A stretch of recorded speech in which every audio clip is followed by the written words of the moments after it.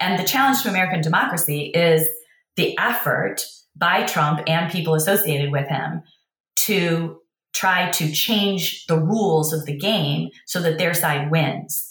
If we can't win at the ballot box, let's change the rules so our votes are counted and their votes aren't.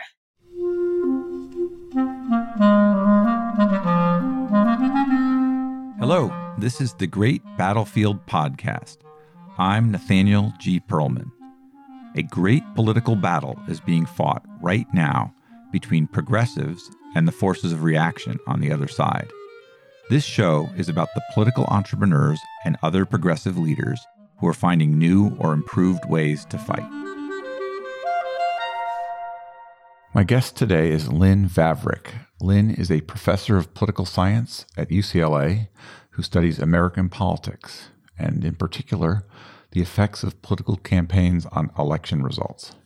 She's the author or co-author of several books about recent presidential elections, and you can often find Lynn in the newspapers or on television. She has a great story about how her career developed, including how and why she chose political science over the law. Lynn is a political scientist that political practitioners ought to know. She's a great guest. You should listen. So, after a quick word from my sponsor, my interview with Lynn Vavreck at UCLA.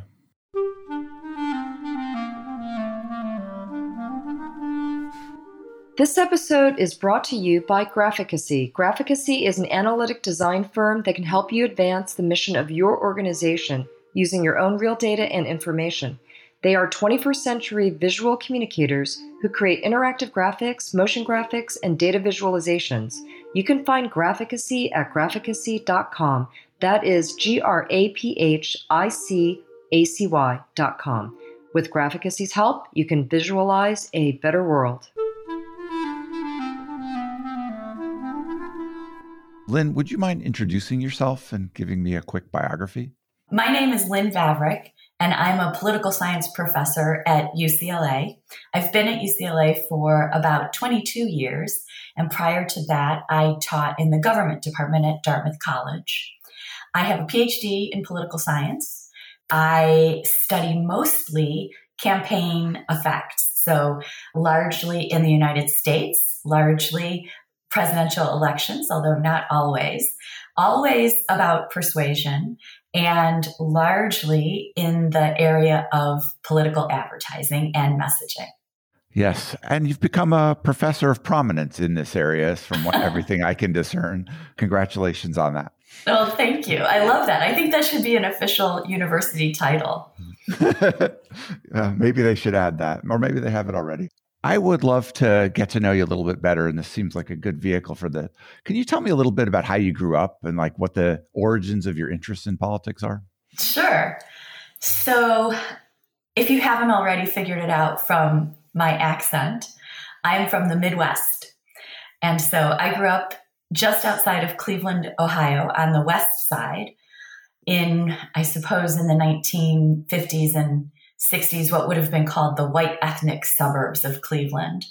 Very close to a little town called Parma, Ohio, though not in Parma, which has been in the news recently because it's where a lot of Ukrainians settled. So the west side of Cleveland has a lot of Slavic settlements. And I was adopted. Although my family was not Ukrainian, I did go to a Ukrainian day school on Saturdays for lots of reasons. I was an only child. My parents didn't want me to be alone, but really got steeped in that culture, which is prominent in that area of the country.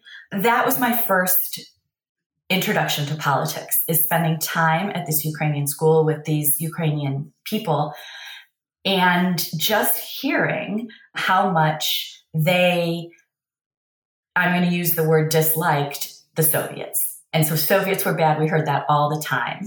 They took their culture, they tried to take their language, et cetera, et cetera. My second moment of political awareness is that my family, from the time I was very young, like 5, 6, 7 years old, we went on a winter vacation every other year. And every other year, we went to Mexico. Even as a 7 and 8 year old, I appreciated how different it was relative to where I was living. And my parents were unusual in that they encouraged me to make friends with local families and little girls who lived in the neighborhood where we were staying. And I, at one time, went to school with one of the little girls for a couple of days. And I came back and I said to my dad, why is it so different here? There was no running water and there was a lot of poverty. I said, I can see like that there are signs and stuff. They're having an election. I really hope that the people of Mexico will elect a president who will make things better for them. I was probably about 8. And my father, in that like father kind of way, we were in a taxi cab. I'm in the back and he's in the front. He takes his hand. He's like, oh, Lynn, it's not a real election. And, for him, it was just this thing he was saying. But for me, it was a devastating moment. I thought, what? All of this campaign effort, these signs, these posters, these placards, and it's a sham. And that really stuck with me. So those two things when I was very young made me very interested in campaigns and how people could elect leaders that would help them and would deliver the things they wanted. It's too bad we just had a big sham presidential election, I guess, here in this country. Everything old is new again. Yes. So you went off to college, Arizona State, if I remember. Yes. And tell me about that. What was that experience like for you? Yeah. I went to Arizona State University from Cleveland, sight unseen, on a leadership scholarship. And Arizona State University had a specific program in leadership development, and they took about 20 in-state students and 2 out-of-state students every year. And they ran the program through an organization called Key Club International, which is a youth service organization that is sponsored by the Kiwanis Club. And I was very active in Key Club in high school and was the Key Club governor of the state of Ohio, position of prominence. Yes. No, we did a lot. We did a lot of good things. We started a suicide prevention hotline across the state. So we did a lot of good things. And so I applied for this scholarship and I got it. And I knew 2 things. I knew it wasn't going to cost my parents any money to send me to college, which I knew they were going to think was a good thing. And I knew that Tempe, Arizona was about 2,000 miles away from where I grew up. And boy, that sounded pretty good to me. I guess, and a third thing, there were palm trees. So I went, and the program was fantastic. I got a tremendous education. I was able to quickly figure out that I liked small classes, not big ones. And so I took a lot of upper division small seminars. I actually took some graduate courses in political science. My freshman year, I was lucky enough to have a bunch of great assistant professors that were hired there who really encouraged me to take their graduate courses. But I wanted to go to law school. I didn't know anybody who was a college professor, or who do you know when you're just a kid growing up in the Midwest? My mom didn't graduate from high school, and my father went to college, was an accountant, and then a small businessman. So I only knew, you could become a doctor, you could become a lawyer. I knew I didn't want to inherit my dad's wholesale heating and plumbing supply business, though he would have really liked that. So I was going to go to law school. A couple of those faculty members really tried to discourage me from doing that. No, you should get a PhD in political science. I didn't even really know if that was something that I would like or that I could do or what kind of pathway that meant. I suspected I would like teaching. I sort of knew that. And I knew I liked research because I had done some as an undergraduate and had taken these graduate courses. But it seemed very uncertain to me. So I took the LSAT and I went to law school for one day. Well, you must have been a very good student of political science if your teachers are trying to get you to take upper division courses. And what makes a good student, as I bet you know better than me, is interest in the subject and willingness to learn about it, enthusiasm about it. That must have been right there early on as a freshman in college, right? I'm pretty curious about most things. That probably helps. And then, as you've probably already figured out, as my mom used to always say, like, I can talk. And so, I'm willing to talk in class and ask questions. And I think those two things, even at a place like Arizona State where there are lots of people, probably identified me pretty quickly. And I'll tell you something else. In this leadership program, they told us the first week, we met every week as a group, and they made us go to our professor's office hours and introduce ourselves, not waste their time. Just say, hi, I just wanted to come by and introduce myself. This is who I am. I'm in this class. Really looking forward to it. Great to meet you. And even that, I can tell you at UCLA, which is not as big as Arizona State, but I teach big classes and so few students come to meet me.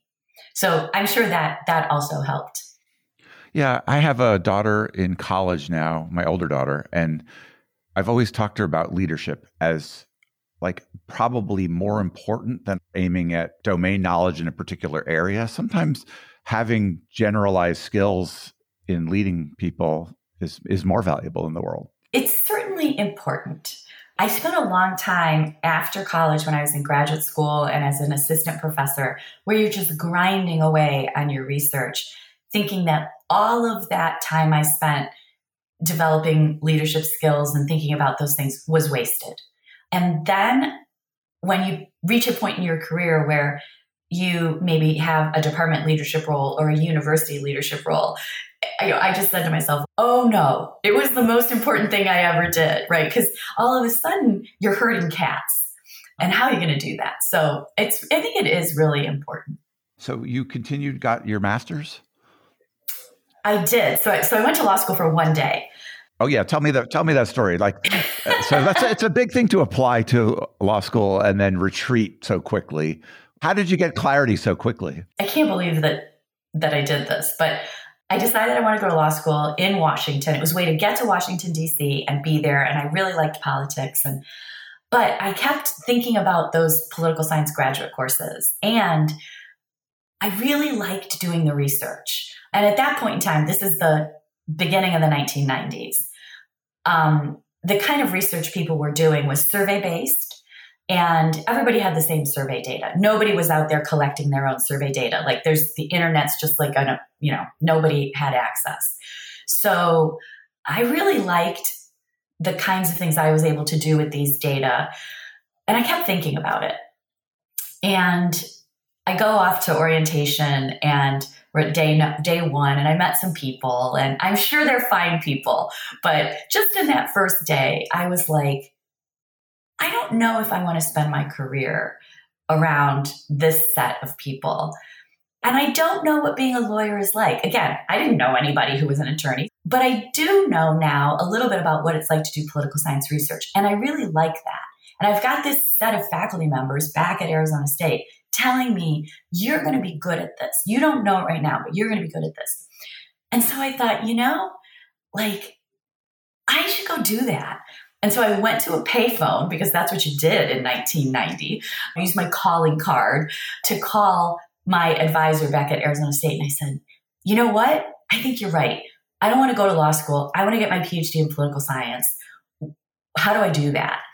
And he said, do not go back to that orientation session. Pack your bags, get on an airplane, come back here, and I will get you into our PhD program at Arizona State. And I said, okay, that's fantastic. I have a pathway. But I had to tell my parents. And so I called up, my dad answered, and I said, so here's the thing, this guy at Arizona State, John Gear, he's at Vanderbilt now. But I was like, he really thinks I can do this. And I don't really like what I'm doing here. I want to go back and get a PhD in political science, and I can be a college professor. They say I can really do it, And I'll never forget this. My dad, to his credit, he said, okay, here's what's going to happen next. Go back to Tempe. Your mother and I will meet you there on Monday morning. And we're going to want to meet this John Gear. And so, I had to arrange this lunch between my college advisor and my mom and dad. And John Gear still talks about this lunch where my father grilled him. Is she really going to be able to do this? So I stayed there at Arizona State. I got a master's. Then I left and got my PhD somewhere else. What a incredible sort of resource and turning point in your life to have someone who believed in you enough to help you come to the decision to divert your career like that. It's amazing. And to meet with your parents and talk them into it. That seems like probably one of the pivotal moments of your life. Absolutely. I mean, John Gear changed my life, like 100% for sure. I think about that all the time when I'm talking to students. For him, I'm sure it was something he probably said a lot, just don't go to law school, don't go to law school, don't go to law school. You know, too many lawyers in the world, like you should do something else. But to me, there weren't very many people telling me what they thought I might be good at, or not just what you might be good at, but what you might be better than most people at. And that's really the difference. And so when I see something in students, I had a PhD student who I thought was exceptionally talented. He came to me one day and said, I want to be a high school teacher, which is so great and so noble. And I loved that. But I felt obligated to say to him, let me just clarify for you. There are a lot of people who are good at this, but I think you could be exceptional. And you should think about that before you leave. And so he did, and he stayed, and now he's a full professor at Harvard. And I really think about when you see that, you have to tell people because they don't know. Right? It's so weird. You think like if you are exceptional at something, you must know that. But when you're young, you don't know. And so, yes, John Gear was really important to me and to my family. My parents talked about him forever. I think a lot of people drift into their careers without coming to understand what they're good at. And a lot of people, I think, land in good places, particularly talented people. But it's really important to have, if you have the chance to steer someone young, to help them in that moment. Yes. You always hear, oh, if you love what you do, your job isn't work. Those kinds of sayings. And that's definitely true. But, I think it helps to sort of figure out, like, do you get value, like some sort of psychic utility out of being good at what you're doing? Not just liking it, but excelling at it. Some people may not. But it's important, I think, to know that and then to sort of think about, okay, what kinds of things are open to me that I also enjoy. Clearly, you made a decision that you're happy with and you went on to a good career. But do you ever think, actually, I could have gone to law school. I could have graduated in that and I could have found my own place in the law, which is a very broad thing. You don't have to be a litigator. You could take that degree in so many directions. Do you ever think, of course, I could have had a great life that way anyway? Yeah. Absolutely. I mean, I will say this, all of the attorneys who I know, they work very hard. And I'm not saying college professors don't work hard, but we have flexibility in when we work and how we work. And most of the attorneys who I know, they don't have that flexibility. They work for clients. Clients need things when they need them. The court schedules things and then removes them from the calendar. So their lives are much more, their time is less in their control. True. But you could have gone on to teach law at a university. For sure. And I'm sure that at some level, that's probably a path I would have taken. My college roommate ended up doing that, and she runs a great clinic program and is on the faculty at a law school. And I could totally see myself having done that and enjoying that, and possibly still being politics adjacent. So you said you went on to get your PhD elsewhere, which University of Rochester, which is known for having a very strong practice in that area. Tell me about the PhD for you. How was that? Yeah, hard. So yes, it's a small program. It's a program known for a particular kind of approach to social science and to political science. And it was an approach that I was really drawn to. So when I was an undergraduate at Arizona State and I was taking those grad classes, and then in the 2 years that I did the master's program, I was exposed to this approach to politics that comes out of economics. and assumes that people are self-interested and that they make rational, which means efficient choices to achieve their goals, whatever those goals are. I was really drawn to that. I read the work of a political scientist named Mo Fiorina, who is now at Stanford University. And he had gone to the University of Rochester, got his PhD there, and was a student of a political scientist named Dick Fenno, who had done a lot of work that I also really liked. And I thought, that's the career I want to have. Like, I want to do that kind of work. Fiorina was studying Congress, but also presidential elections. And so I just said, that's where I need to be. It was a very small program, extremely hard to get into, but competitive once you were there. I was on the wait list, got in at the last minute, didn't have much of a fellowship to speak of, but decided to go because I was going to be trained the way I wanted to be trained.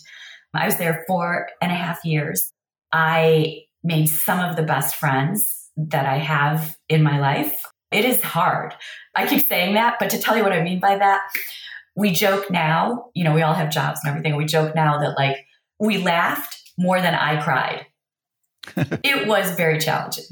I also entered a PhD program at MIT, not too different in the time frame from you. Yes. And I didn't finish it. I thought it wasn't ultimately as good a fit for me in my career as maybe it was for you and for my office mate, Jeff Lewis, who I think you know. I know that guy. Yeah. But I don't regret the time I spent there. I read a lot of really interesting works about politics. I met a lot of people that I respect and became friends with. I met my wife in that program. And also, I think it gave me a sort of a second education after college that was a different type, going into one subject deeper. What did you write your dissertation on? How did this advance your education being in this program that was so hard? Yeah. So, I always tell people that the difference between undergrad and graduate school is when you're an undergrad, you're a consumer of knowledge. And when you start graduate school, you are accepting the job of becoming a producer of knowledge. And for some people, that is fantastically exciting. And for other people, some of my students, they don't even really know what that means. So I sort of figured out very quickly when someone said that to me, I was like, I have to join a scientific conversation that's happening. And then I have to make a small bit of progress in contributing to knowledge in that area. And I was very interested in campaign effects, as I mentioned earlier. I just knew that I was willing to work really hard. And so I should find a project where I could leverage that. And I also understood that if my project was going to get attention, it was going to be because I did something hard and unusual, not something that was incredibly difficult intellectually. I'm not explaining that very well, but I think I get that. So what was it? Well, okay. So I wanted to know the answer to a very simple question. Do the things that candidates say and do in presidential campaigns affect the outcomes of presidential elections? Seems like the easiest thing in the world. But here's how people were doing it. They were taking an existing survey. There was one survey every 4 years of presidential elections that was available to academics. Gallup and, of course, all those other firms were out there, but that wasn't publicly available. So we had this American National Election Study, and it was a survey that was designed by a board. And there were a lot of questions, but they were chosen to cover a lot of topics. And they weren't choosing specifically, thinking about that 1984 election is coming. What do we think the candidates are going to want to talk about? They just had a set of issues. It's a time series. So they started in 1948, and they're asking the same questions decades and decades and decades later, with a few additional ones as the times change. And nobody could find that campaigns mattered. So that was sort of the straw man is there are no effects of campaigns. And I just thought man, can that possibly be true? First of all, both sides are fighting really hard. So even if there are effects, they're probably getting neutralized. So we got to figure that out. Second thing, these surveys are not even asking questions about the things these candidates are talking about because they're written in the 1940s. So I said, I got to figure out how to square that circle. So I had these two challenges. So the first thing I did was I did a massive content analysis. This is the part about being willing to put in the time. Of all of the campaign stump speeches, all of the media coverage in the Washington Post, and the content of all the advertisements that presidential candidates ran from 1948 forward. So when I was in graduate school, that would have been until the 1990s. That took me years. I did it by hand, like in the dusty library, reading the microfilm. So I did it all by hand. And then I reduced that. And then I knew, like, this is what Ronald Reagan talked about in 1980. This is what Walter Mondale talked mostly about. And I could characterize the discourse in these campaigns. And that allowed me to do a couple things. I could know what each individual candidate decided to focus on, but I could also say something about how pairs of candidates reacted to the constraints of the other, how they tried to leverage them. And that just revealed a lot of interesting things about the dynamics of competition. And then I used that information about what the candidates were actually talking about to try to find survey questions on these surveys where I could measure, did the discourse have any effect? And nobody had ever connected those two things like that. And so that project, which becomes many years later, my first book project, is called The Message Matters. And it's about the centrality of the economy in shaping all of these presidential campaigns. My hope is that it demonstrated that, I was a little bit clever.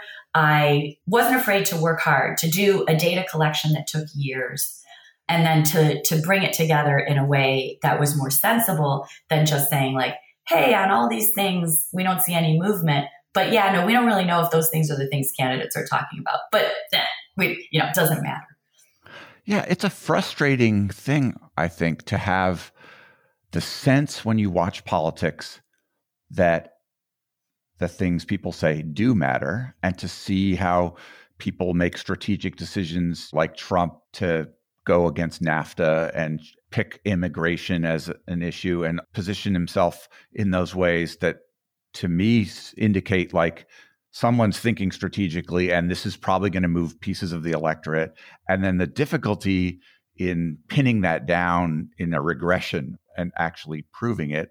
And it seems like there's a bit of an ongoing debate about how much campaign effects matter, what things matter sort of tactically and strategically. What is the state of play right now in American political science about campaign effects?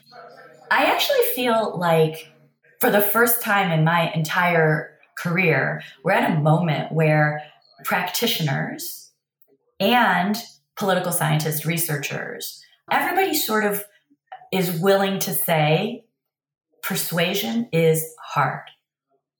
And the effects are small in size, which does not mean inconsequential. And they go away really fast. And those three things, like in the 1990s, you would not have gotten political scientists to say, you wouldn't have gotten practitioners to say those things. So a lot of what's happened in the last 30 years is that the two sides have gotten closer together in terms of how we think politics and campaigning works. There are a lot of reasons for that, but part of it is that political scientists started talking to practitioners, and practitioners started talking to political scientists in productive ways. And that's a real change from where we were. There were always a few in the 70s and 80s, 60s, 70s, and 80s, but there are many more crossovers now between the two groups. I've talked to political pollsters who've advised presidential candidates and heard how they think about what to advise a candidate or how to construct a message. I don't know to what extent you are in that game of advising or advising advisors, but when you are, or if you were, what would you say to a presidential candidate or their campaign about, given what we know about campaign effects, what ought you do? Yeah, great question. Lots of people just chit chat and talk and we bat ideas around, but I've never had a formal role like you described. But what I would say is two things. One of the most important things in any contest is who you're running against. People often think that that means the quality. That's not what I mean. Every candidate comes with constraints. Every candidate. And strengths. But the constraints are important. And so you have to identify your opponent's constraints. What's a constraint? Something about them that they cannot change. Okay, so an issue position is not a constraint if they can change that position. You might say like, oh, I'm for universal gun background checks, but my opponent has not come out for that. But most people, a vast majority of Americans want universal gun background checks. So that's a constraint for him or her. No, they could wake up tomorrow, they could move over and take your same position and split the electorate with you. A constraint is their age. We hear about that a lot now. It's something they've done in office that they can't undo. So you identify your opponent's constraints and you have to think about how they line up relative to your constraints and your strengths. If your opponent is over 70 and you're over 70, well, the easiest way to make sure something is not an issue in a contest is to have both candidates have the same value, position, attribute on that thing. But if your opponent is 70 and you're 38, that's an opportunity, right? So you want to identify those opportunities where your opponent is constrained and you have an attribute or value or position on that same thing that is appealing to the electorate. Okay, so you identify those things. Then you have to say to yourself, is there a package that you can make out of those things that will allow you to talk about your other ideas, your broader ideas, while always remembering people of your strengths relative to your opponent's constraints. John Kennedy in 1960 is a great example of this. He wraps his whole package in this idea of we're standing on the frontier of the 1960s, the next frontier. What are we going to do? We're going to explore space. We're going to improve education levels. We're going to have discoveries in medicine. So all policy positions are wrapped up in the frontier. He paints his opponent, who, by the way, wasn't much older than him, had a little bit more experience than him, but not that much, as being part of the problem. He's got a lot of rhetorical ways that he does that he highlights Nixon's constraints. That's how I think about it. That makes a lot of sense. And having a framework to think about how you position yourself, I think, is helpful. It's certainly very hard to sort out what helped Kennedy beat Nixon. Like he could have done all those things and they could have not mattered. You have that as part of your time series for your message book. What makes you think that those moves that he made to package that all together, which you would advise someone to do if they had that advantage, he had that youthful look maybe over Nixon, right? What makes you think that we can actually establish that is true, that packaging it like that would be helpful? I mean, yes. It makes sense, but yeah. The basic approach that I took in the book is you start with the central idea that the economy, the nation's economy, is always a focal point for people. And that if you're the incumbent party in a growing economy, you've got a very good chance of getting reelected. So growth is good, declining economy, bad. You can see these handful of cases where incumbent parties in growing economies did not win presidential elections. Those elections are always incredibly close. You try to identify a pattern. right? That's the job of science. And because it's social science, it's super messy, but we're trying to identify this pattern from all the chaos. Oh, the good looks and the, whatever else. What is it about those handful of cases that's the same? And, what I was able to kind of put together is that these candidates recognize that the economy isn't helping them, so they don't talk about it. They identify an issue on which they are closer to most voters than their opponent. Their opponent is stuck, constrained in the unpopular position. And then they do the hard work of trying to make those issues more important to voters than the state of the nation's economy in that election. Very few candidates who are not benefited by the economy are able to do that. It's very hard to dislodge the economy as the most important thing, but some are. And when they do, what I can see in the data is those issues they're talking about becoming more important to people than the state of the nation's economy. What do you think the biggest misconceptions that people who pay attention to politics but don't have access to the best science about it have about the way campaigns work? I just think people think these ads, social media, they think these things are swinging elections by like 10, 15, 20 points. And they are not. Every time I give a talk, it's just a matter of time before we get to social media and how I'm being forced to see all these ads on YouTube or on Facebook or wherever. This is how so-and-so is going to win. They're not having double-digit effects. What do you think is the biggest change you've seen in the way our politics have evolved during your career as a political scientist? Well, the biggest recent change is the move that Trump made first and that now others have followed, of just talking explicitly about people's attitudes about race. And so if you think back to the 1980s, when there was an ad called the revolving door ad. Is that the Willie Horton? Yes. Yeah. So there were two, one made by the campaign, one I think was made by the party. Don't hold me to that, ad makers. I'm so sorry. But the idea was that this revolving door ad, which was much more like cinema than the ad that featured Willie Horton, was basically a kind of a talking head. It was the image of him, and then there was some script.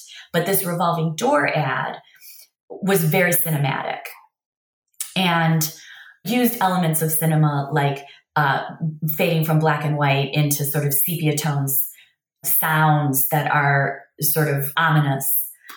And the criticism of that advertisement is that it implicitly was appealing to white Americans' racial attitudes and their association between Black men and crime. So it never explicitly came out and said that, but it was implicit in the way this advertisement was presented. And that criticism happened immediately when the ad was aired. And it took the idea from being implicit to explicit. And then the ad makers, the candidate, everybody sort of said, not our intention, not our intention. Okay, we won't run the ad. And since then, there has sort of been this equilibrium on both sides. And this is not to say that candidates did not make racial appeals. They absolutely did. But they were never explicit. It would be the kinds of topics that were discussed where they know that people are going to link that to race.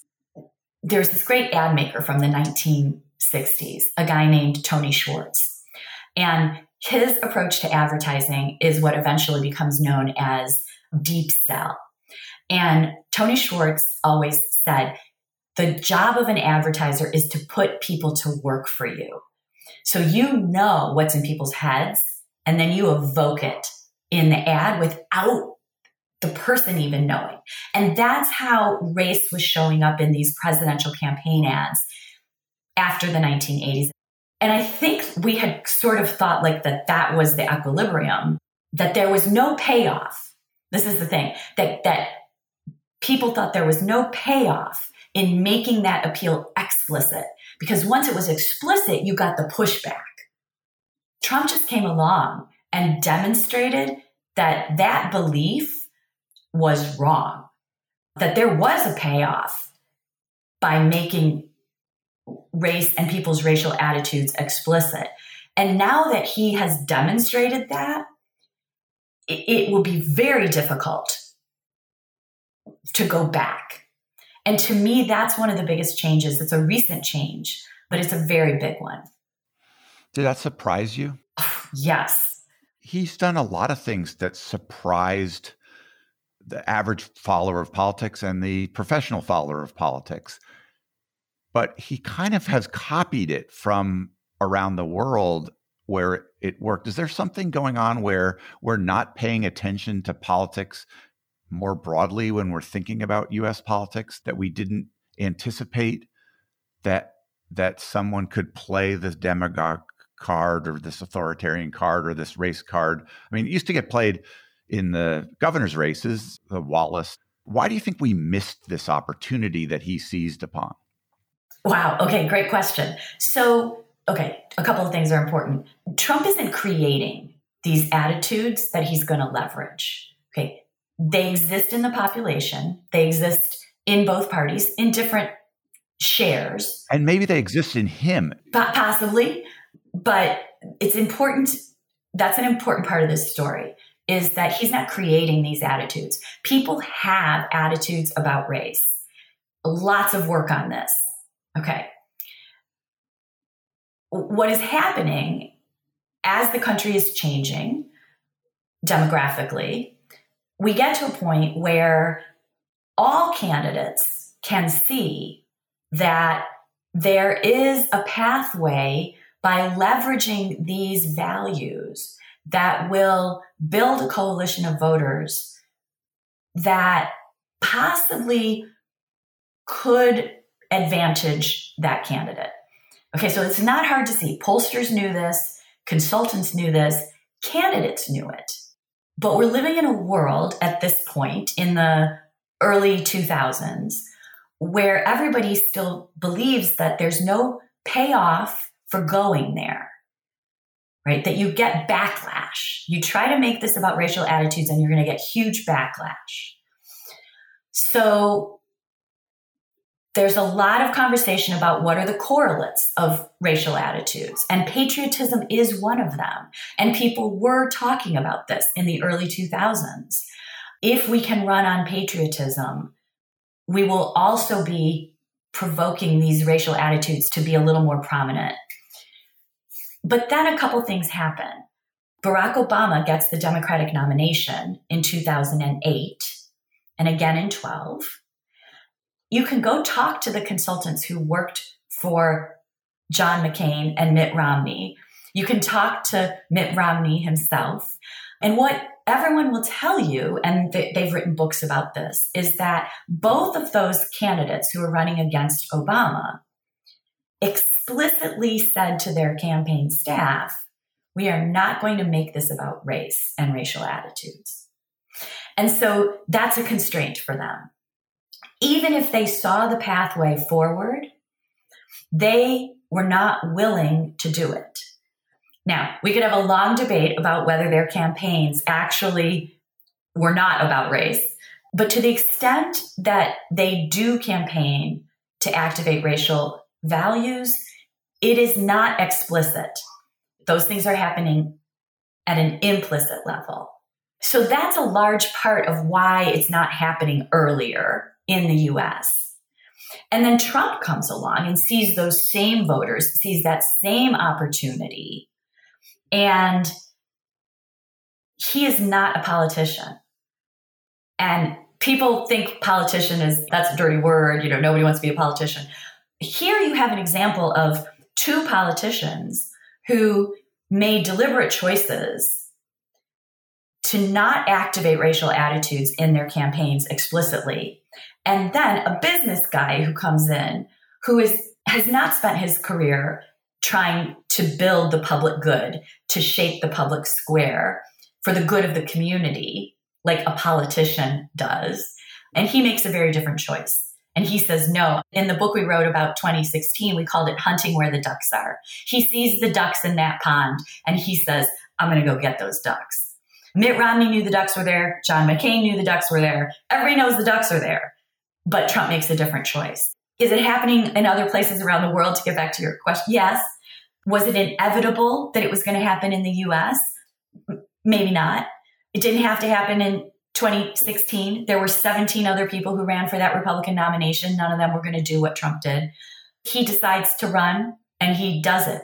If he had decided not to, maybe it plays out very differently in the future and we never have it. So some of it is baked in, but some of it is epiphenomenal. You said Trump is not a politician. And as you were describing that, I was thinking maybe he's more of a politician. He seems willing to play with power in a whole lot of ways that actually often are effective for him, even though he makes lots of mistakes also that backfire. But like the way he ousts senators that are Republicans, that are moderates early on, the way he pushes his party to stand with him, the way he wielded power even in the debates. It's a willingness to do things for power that maybe other Republican candidates had compunction about. But isn't that kind of like almost another order of politician? Do you see what I'm saying there? I totally understand that he does things that other people won't and haven't done. I think we want to think about a couple of things. When we're electing people to public office. I'm not saying it's admirable or we want to model ourselves. I get it.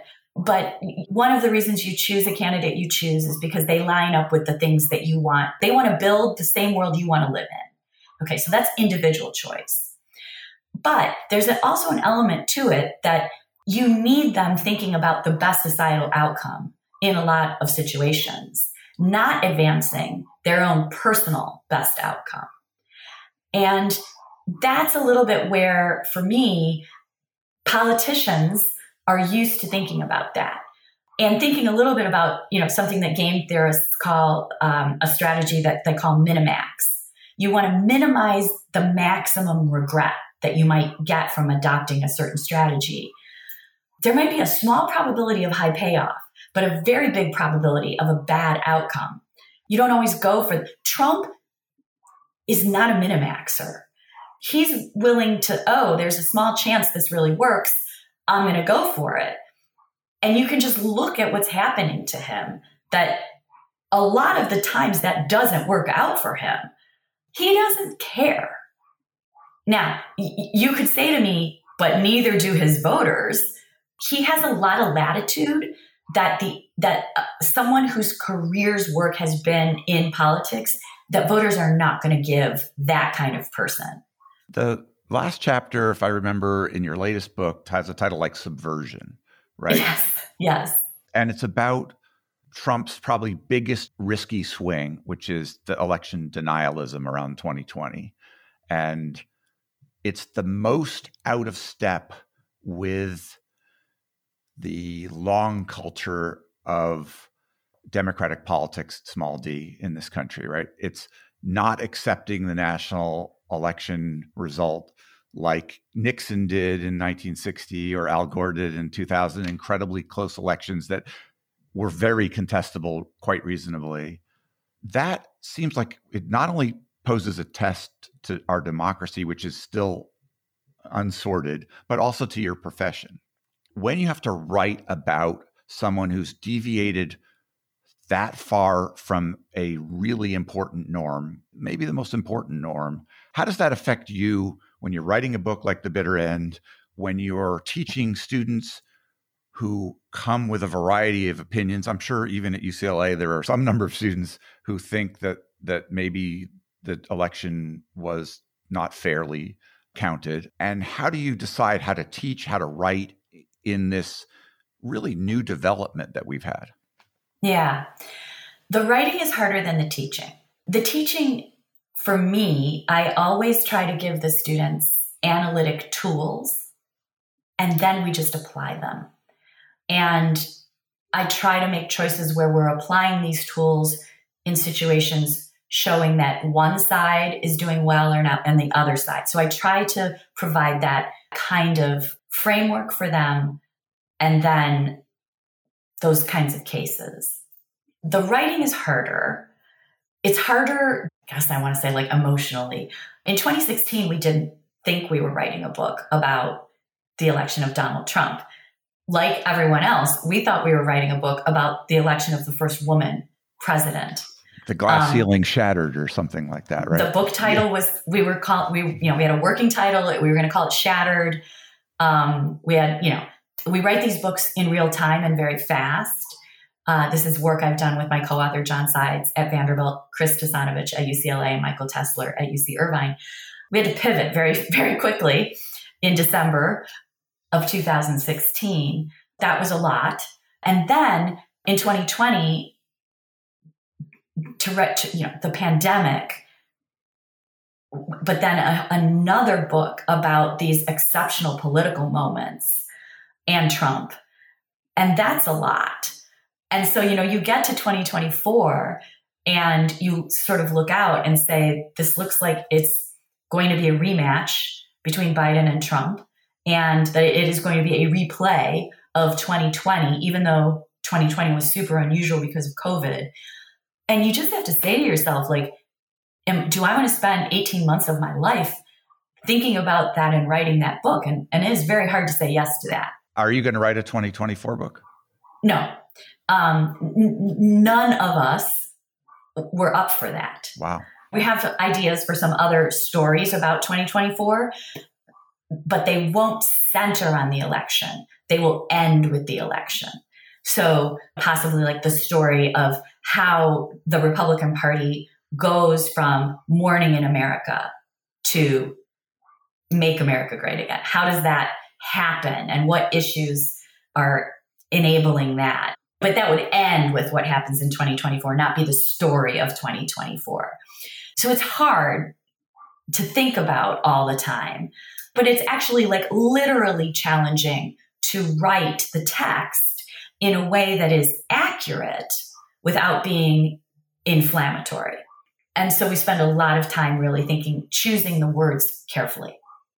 What are you worried about in terms of being inflammatory? I talked to Jeff Fritulis, who is a political scientist you'll know, and he said, if I remember it's a while ago, that he's actually changed the way he teaches because of the threat to democracy. And he's much more positioned himself to say, look, something really wrong is going on here in this party and with this man and beyond with Trumpism. Why are you steering away from that if this is what's going on, or are you not? I don't think we steer away from it. Your language is often like they not telling the truth, Trump that did this or whatever, but yeah. Yes. I don't think we steer away from it. The subtitle of the book is The Challenge to American Democracy. And the challenge to American democracy is the effort by Trump and people associated with him to try to change the rules of the game so that their side wins. If we can't win at the ballot box, let's change the rules so our votes are counted and their votes aren't. We're very clear that that is normatively bad and a fundamental challenge to American democracy. When I say that we choose how we present that carefully, we see these books as scientific efforts. There's a tremendous amount of data in all of these books, and the arguments we make are derived of the data. So we want to make sure that we're saying that this is not something, right now we're seeing it from Trump, but it's not something that only he could do. This is a challenge to democracy that we should be concerned about from all possible candidates. Again, it's like, what are the tools to evaluate this? Well, if you're trying to erode the guardrails and the rules, that's bad. And it doesn't matter who you are. If you do that, it's bad. If you were advising a political practitioner, not an academic, about what they should read about campaign effects and about the science of thinking about elections in a more academic way, who would you direct them to read and what sort of good works? grief. I'm just going to say right now, I cannot give you a list. There's a lot of good political science now that I think practitioners would enjoy and would learn and would just be curious about. I'm just going to put it in chunks. There's a set of people working on election administration that are really finding very interesting things about, the move to vote by mail, the move to no fault absentee, all those kinds of changes to ease voting. I would say all of that work is very interesting, counterintuitive. And then there's the counterintuitive finding is sort of that there's not that much effect from these changes. Is that what you're saying? That it doesn't benefit one side more than the other. And so if that's what you mean by not that much effect, that this is not a huge democratic benefit to make it easier to vote. The evidence doesn't seem to be pointing in that direction. I think all of that is very accessible. There was a piece that was just in the Washington Post a couple days ago about some work a colleague of mine did, Dan Thompson at UCLA, looking at the Zuckerberg infusion, the grants that were given in 2020 to election administrators. So there's just a lot of interesting work there that I think practitioners would enjoy thinking about. There's been a chunk of work on political advertising and the effects of advertising, the decay, the content. And I think all of that is interesting. Some of it uses tremendous amounts of data. A lot of it is experimental. And I think that's interesting. And I think all of this stuff really does percolate into the practitioner's world.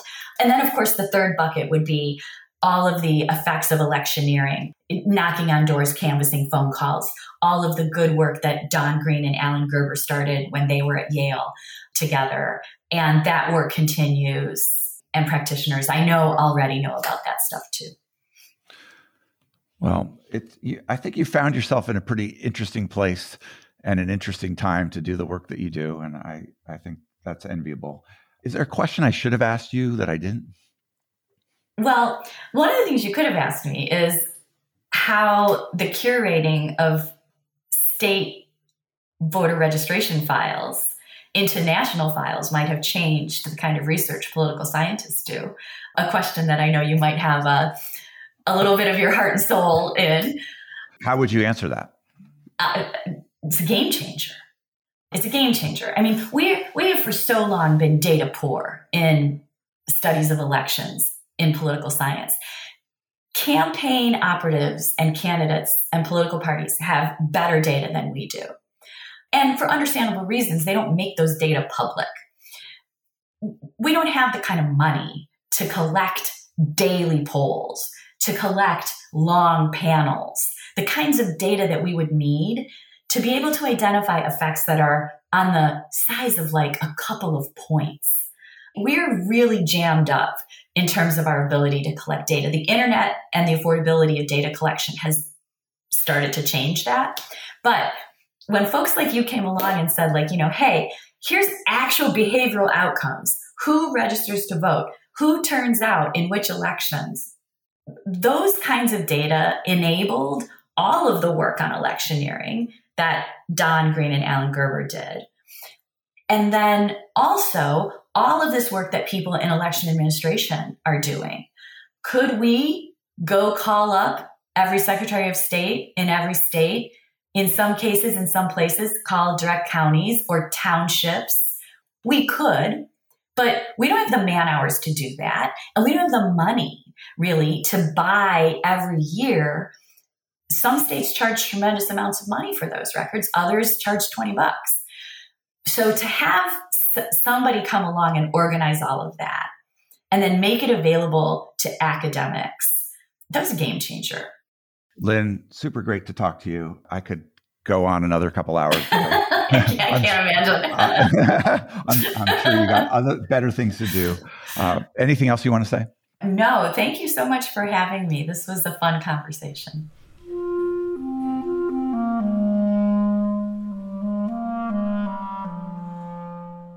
That was Lynn. She is at lynnvavreck.com.